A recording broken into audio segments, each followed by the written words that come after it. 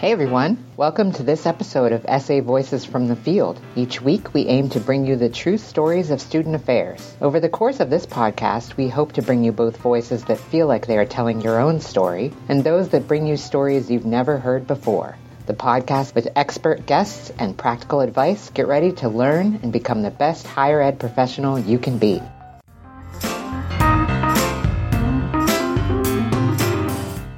Welcome to Student Affairs Voices from the Field. I'm your host, Dr. Corliss Bennett, and I'm so happy to have you here. This podcast is sponsored by NASPA. So today, I'm really excited to have Miss Meghan Riley. Meghan is a PhD candidate in English Language and Literature at the University of Waterloo, which is in Canada. Meghan, give us just a little background information about you and what you're doing at the University of Waterloo. Sure.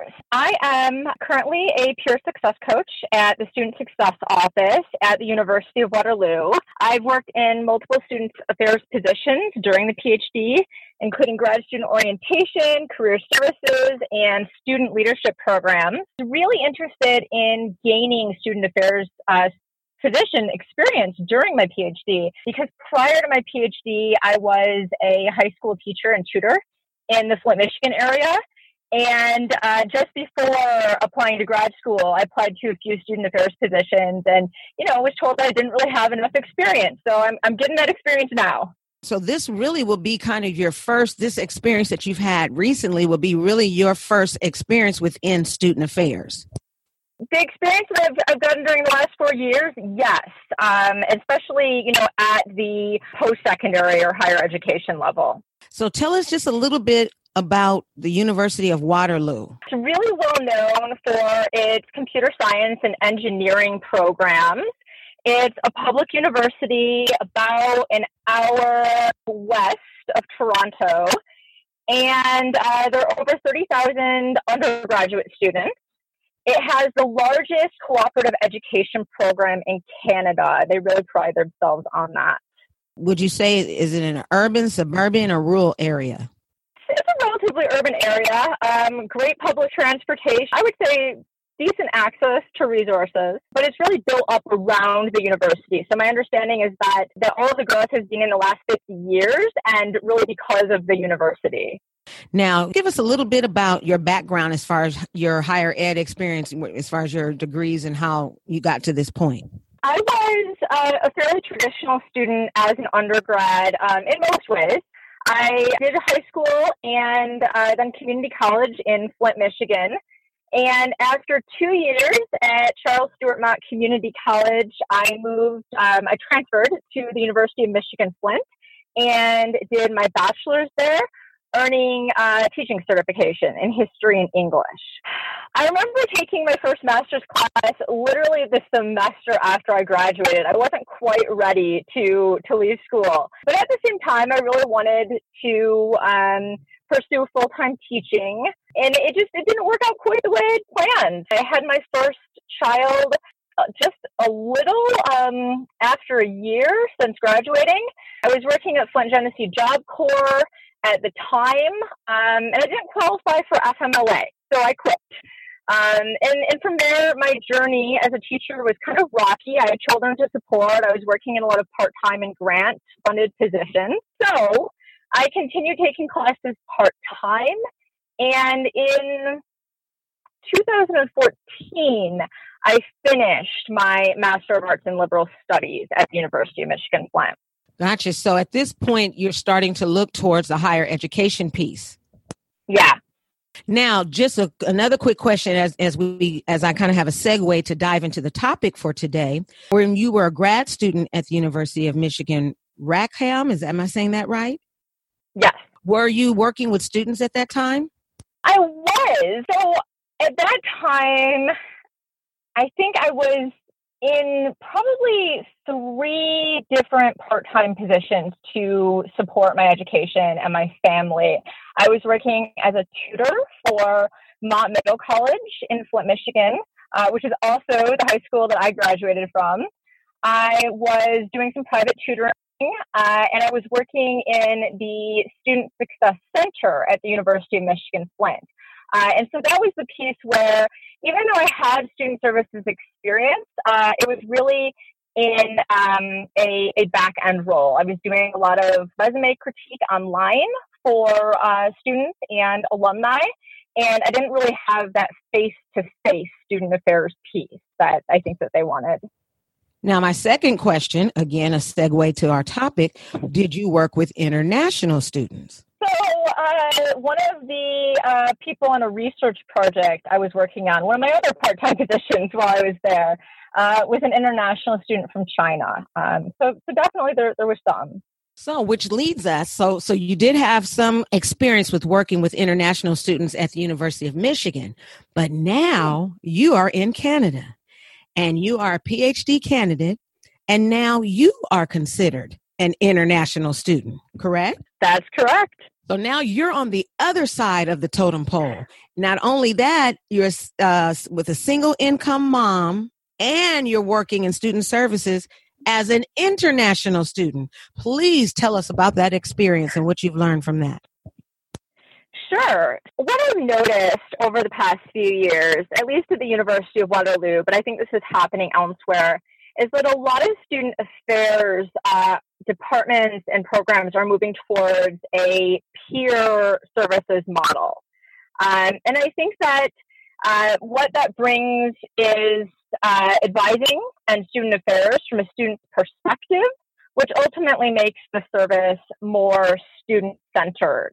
So being an international student and single-income mom at the University of Waterloo has definitely informed how I work with students.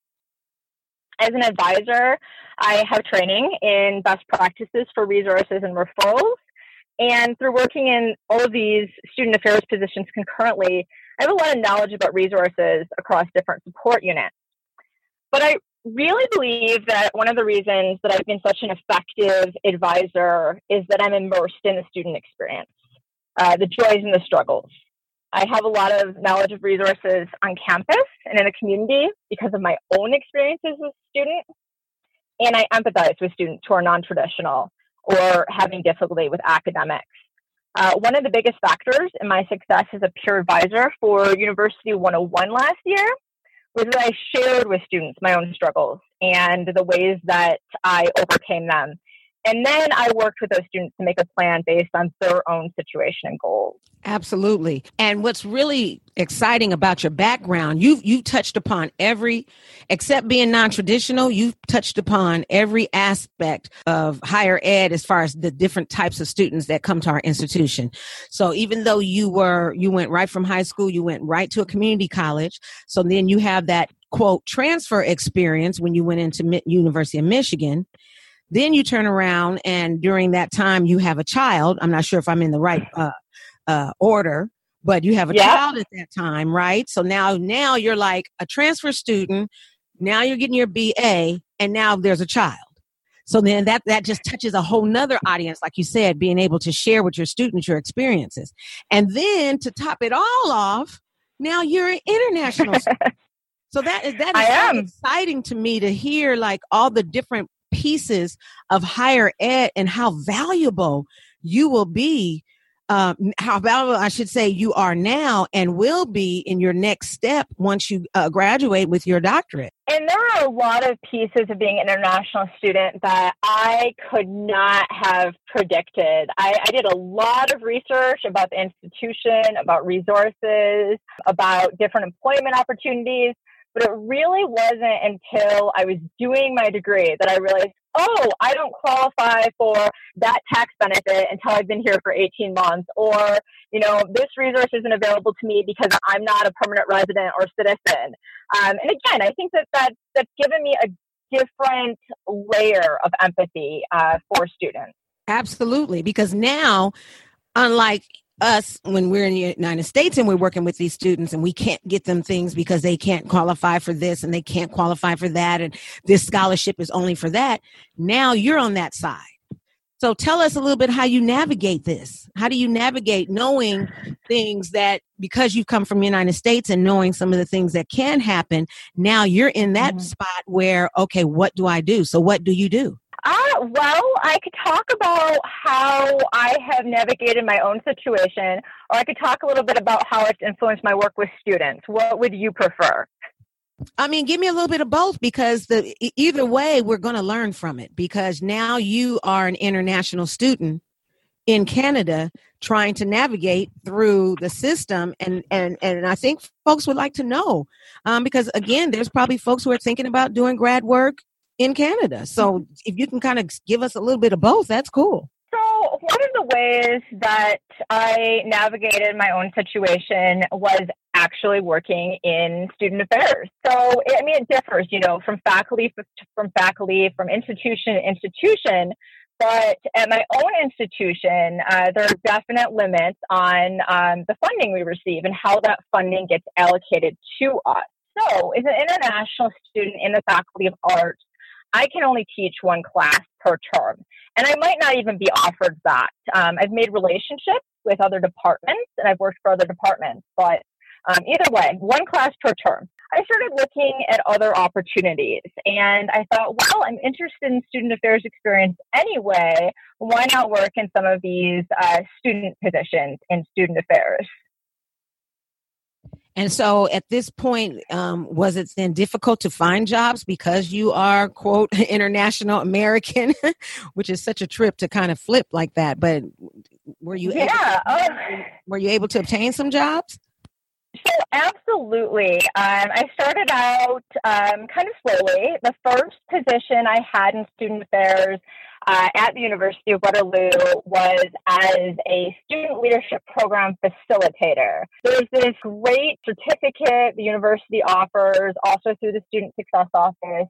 Students take 12 workshops at any time during their degree, and they get a certificate in student leadership. And I saw a posting and I thought, wow, I can get the training in student leadership and then I'll get paid to facilitate these workshops. And there was also great training in public speaking and in being audience centered.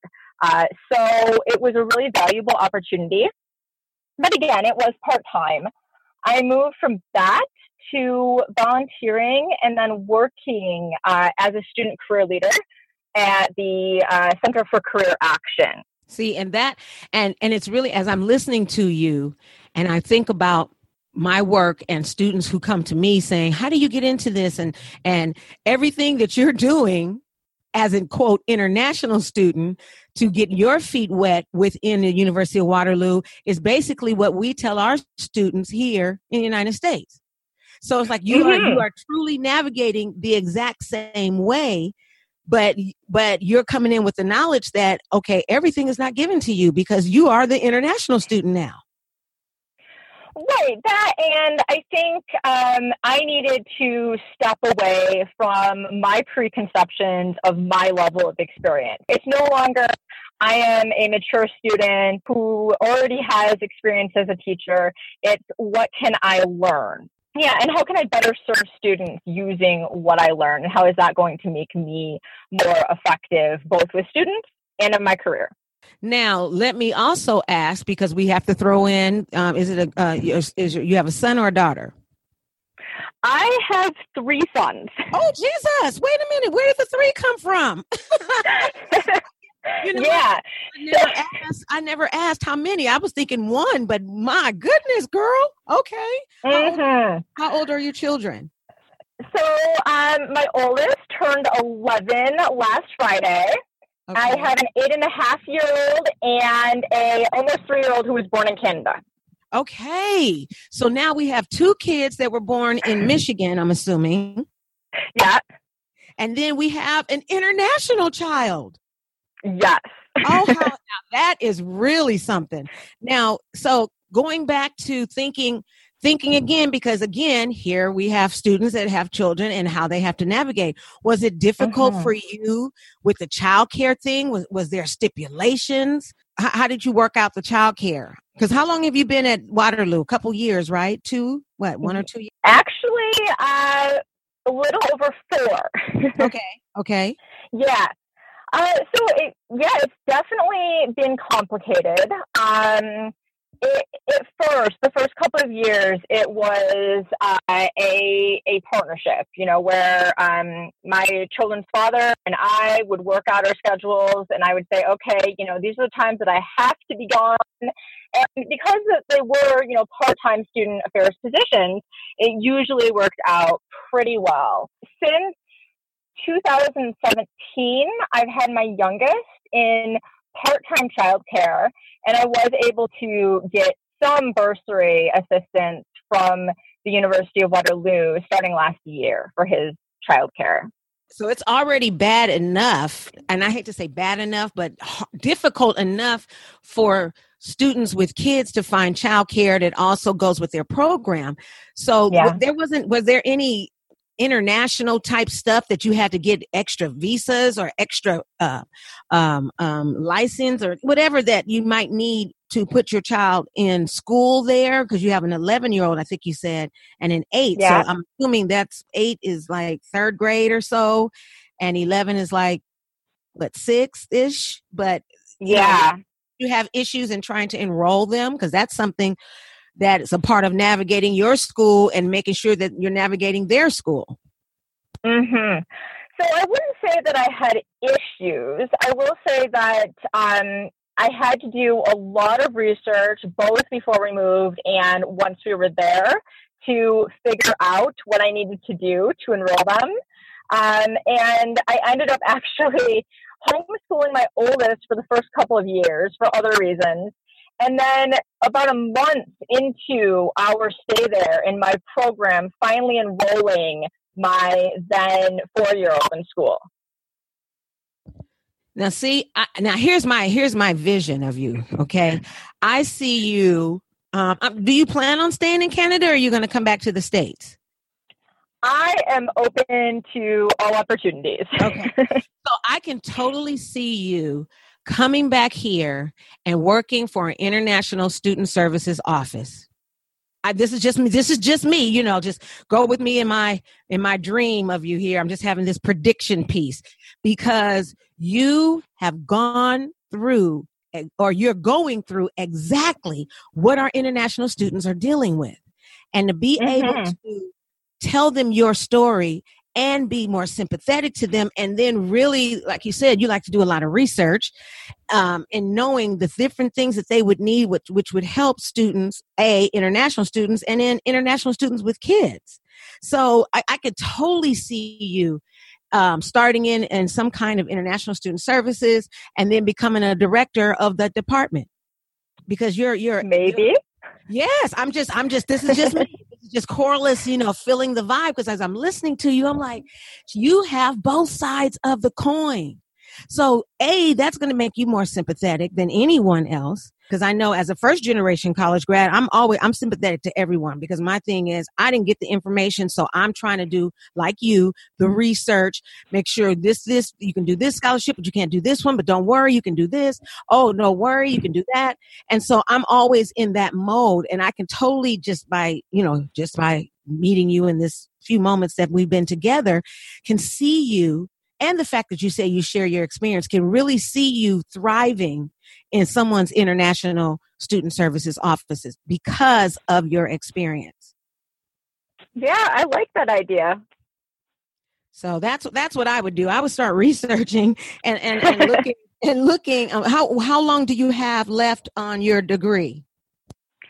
I am scheduled to turn in a full draft of my dissertation by the end of June and defend by the end of the year, hopefully earlier, but we'll see. Wait, the whole draft or just the abstract or just the proposal? Like all 5? A full draft, yeah.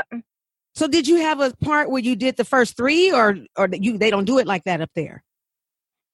Sorry? So did you have to defend, because I had to defend my proposal first, and then the second defense was the whole thing. Did you have a step phase, or you have to just do everything when you do it?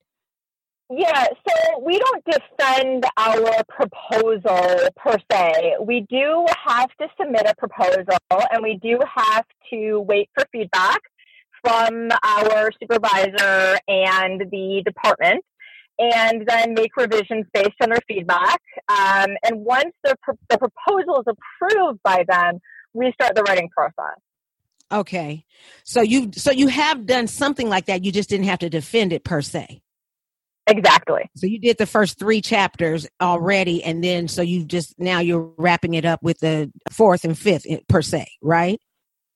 Pretty much, yeah. Okay. I just got nervous when you said I have to have the whole thing in by June. I was like, hey, whoa, what happened to the feedback in between? So, congratulations to you then. Okay. Thank you. So you're going to have this, hopefully, crossing our fingers, wrapped up for you to submit in June. That's the plan. So go through all the back and forth corrections, and then your degree would be posted as summer, or are you saying the end of the year? I think you said end of the year. I'm trying to. Yeah, it will probably be in fall. It takes a while, in my department anyway, to schedule defense to make sure that everybody can meet at the same time. And there are all these rules too, like for instance, once you've submitted a full draft and everyone in the committee has signed off on it, they make you wait for at least 6 weeks to defend. Okay. They won't even book it. So, okay. Yeah. What, and might I say, and you have 3 kids. And I have 3 kids. And you're working 10 jobs, right? It seems that way sometimes. I've actually cut back a lot so that I can focus on my dissertation writing. So you've only cut back to 3 jobs then? Right now, let's see. So I just wrapped up teaching a class. I have some grading to do. Mm-hmm. I am off for the summer from my peer success coach position, and I tutor part-time remotely. See? I was counting. I said, so now you're down to 3 jobs, plus being a grad student, plus being a mother of 3 boys at that. Mm-hmm. Wow. Okay. All righty. Well, no, this is exciting. I mean, you really touch upon every aspect that a student, a professional can go through. Like I said before, the transfer piece and navigating being a transfer student, the BA, the first child, the jobs, then looking at your master's, and then going for your doctorate as an international student. So this really, I mean, your program, everything that you've done to me is quite impressive. And I truly, I can't say enough. You really need to start looking at international student services, because I think you would be great at it. Thank you. What I would do, unasked for advice, is as you look at higher ed jobs or whatever, all the different search websites that are out there for us in higher ed and education, would be just to look and see, what does that entail? What does an international students coordinator entail? What does an advisor entail? What does a director? And I bet you can check off a whole lot of things just from your experience.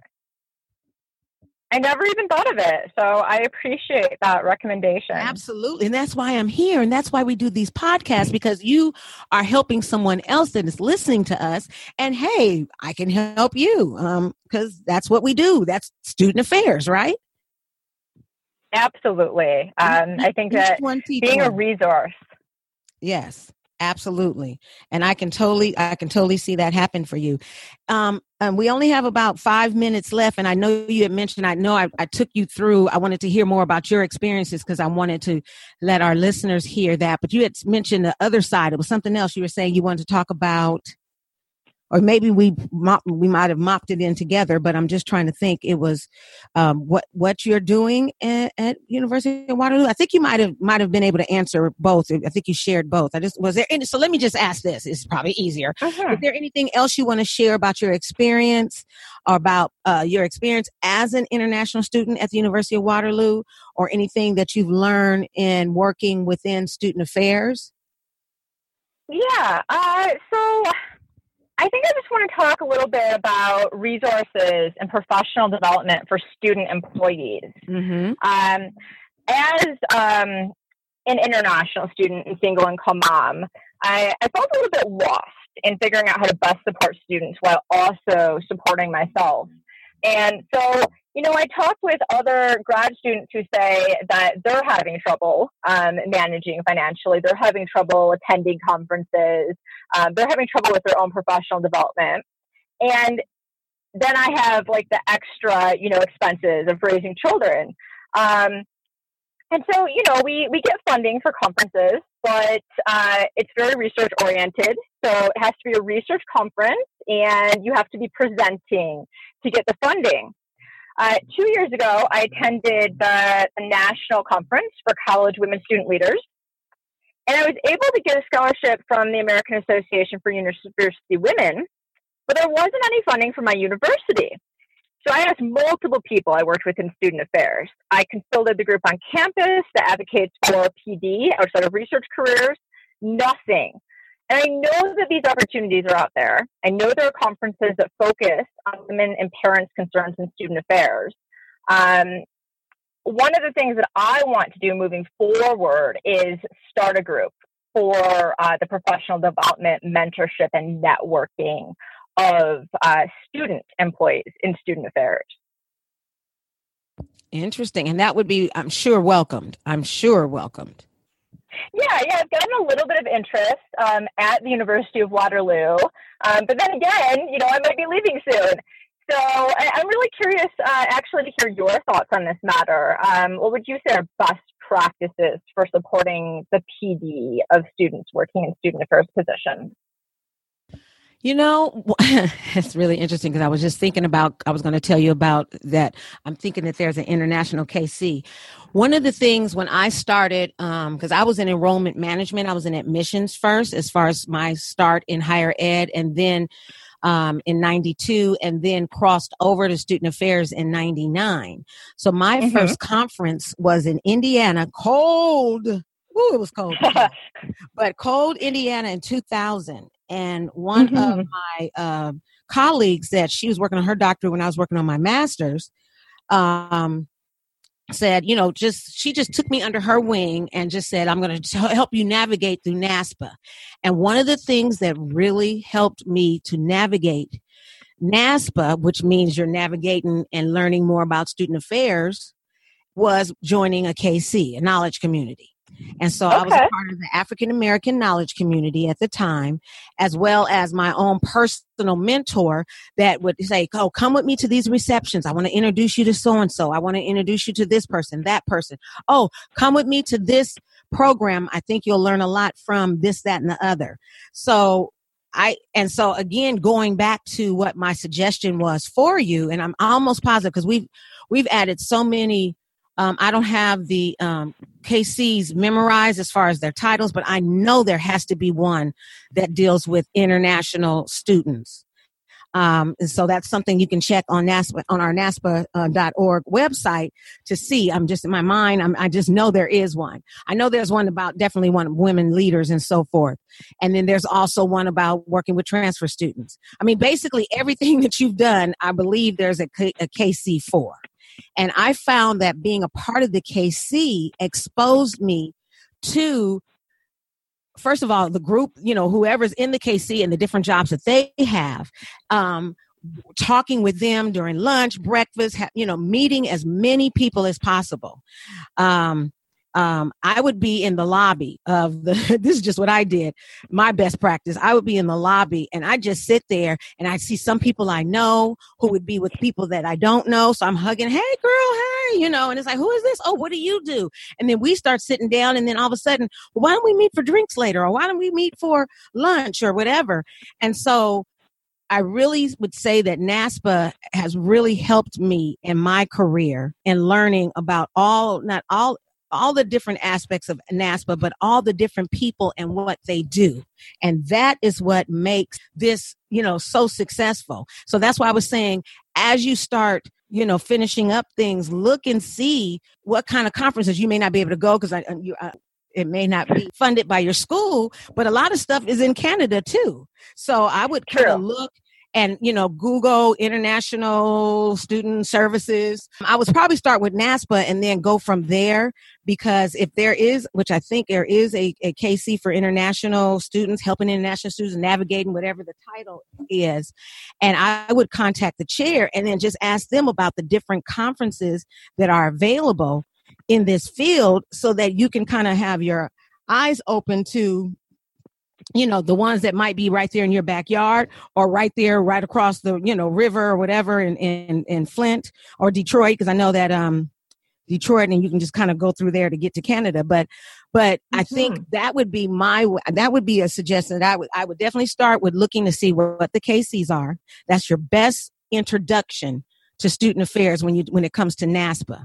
Because once you start with one KC and there's 30, 40 people in it, you've got 30, 40 different perspectives and 30, 40 different people who are working most likely in international student services, or in, whatever student services that you want to do, orientation, advising, admissions, whatever it is. There's going to be someone who's going to know something about another program or another symposium or a webinar. Because a lot of people, we're all of us are dealing with budget cuts. And so a lot of our programs now are webinars that you pay for, or sometimes they're free. And I would just really start immersing myself in learning more about what you think you might want to go into, which I suggest is international student services. But that, I think, would definitely help you to really kind of comb out what it is you like. Because it may not be international student services, but no matter what you do, Meghan, you're still going to be able to help every student that walks through your office, because you have had the experience that none of us have had. Everything that you've done is just, it's enough to touch a student every day in some aspect. That's my goal. Thank you for your recommendations. Oh, you're welcome. You're welcome. Well, we have run out of time. This was a great conversation. So I want to thank you so much for joining us today. And I hope that you have found value in what you've heard. Please share the podcast with other student affairs professionals. We launch a new topic each Thursday. Again, I look forward to having everyone join us next time as I share practical tips on our student affairs journey through all of our professional student affairs practitioners. So until then, have a great day or evening.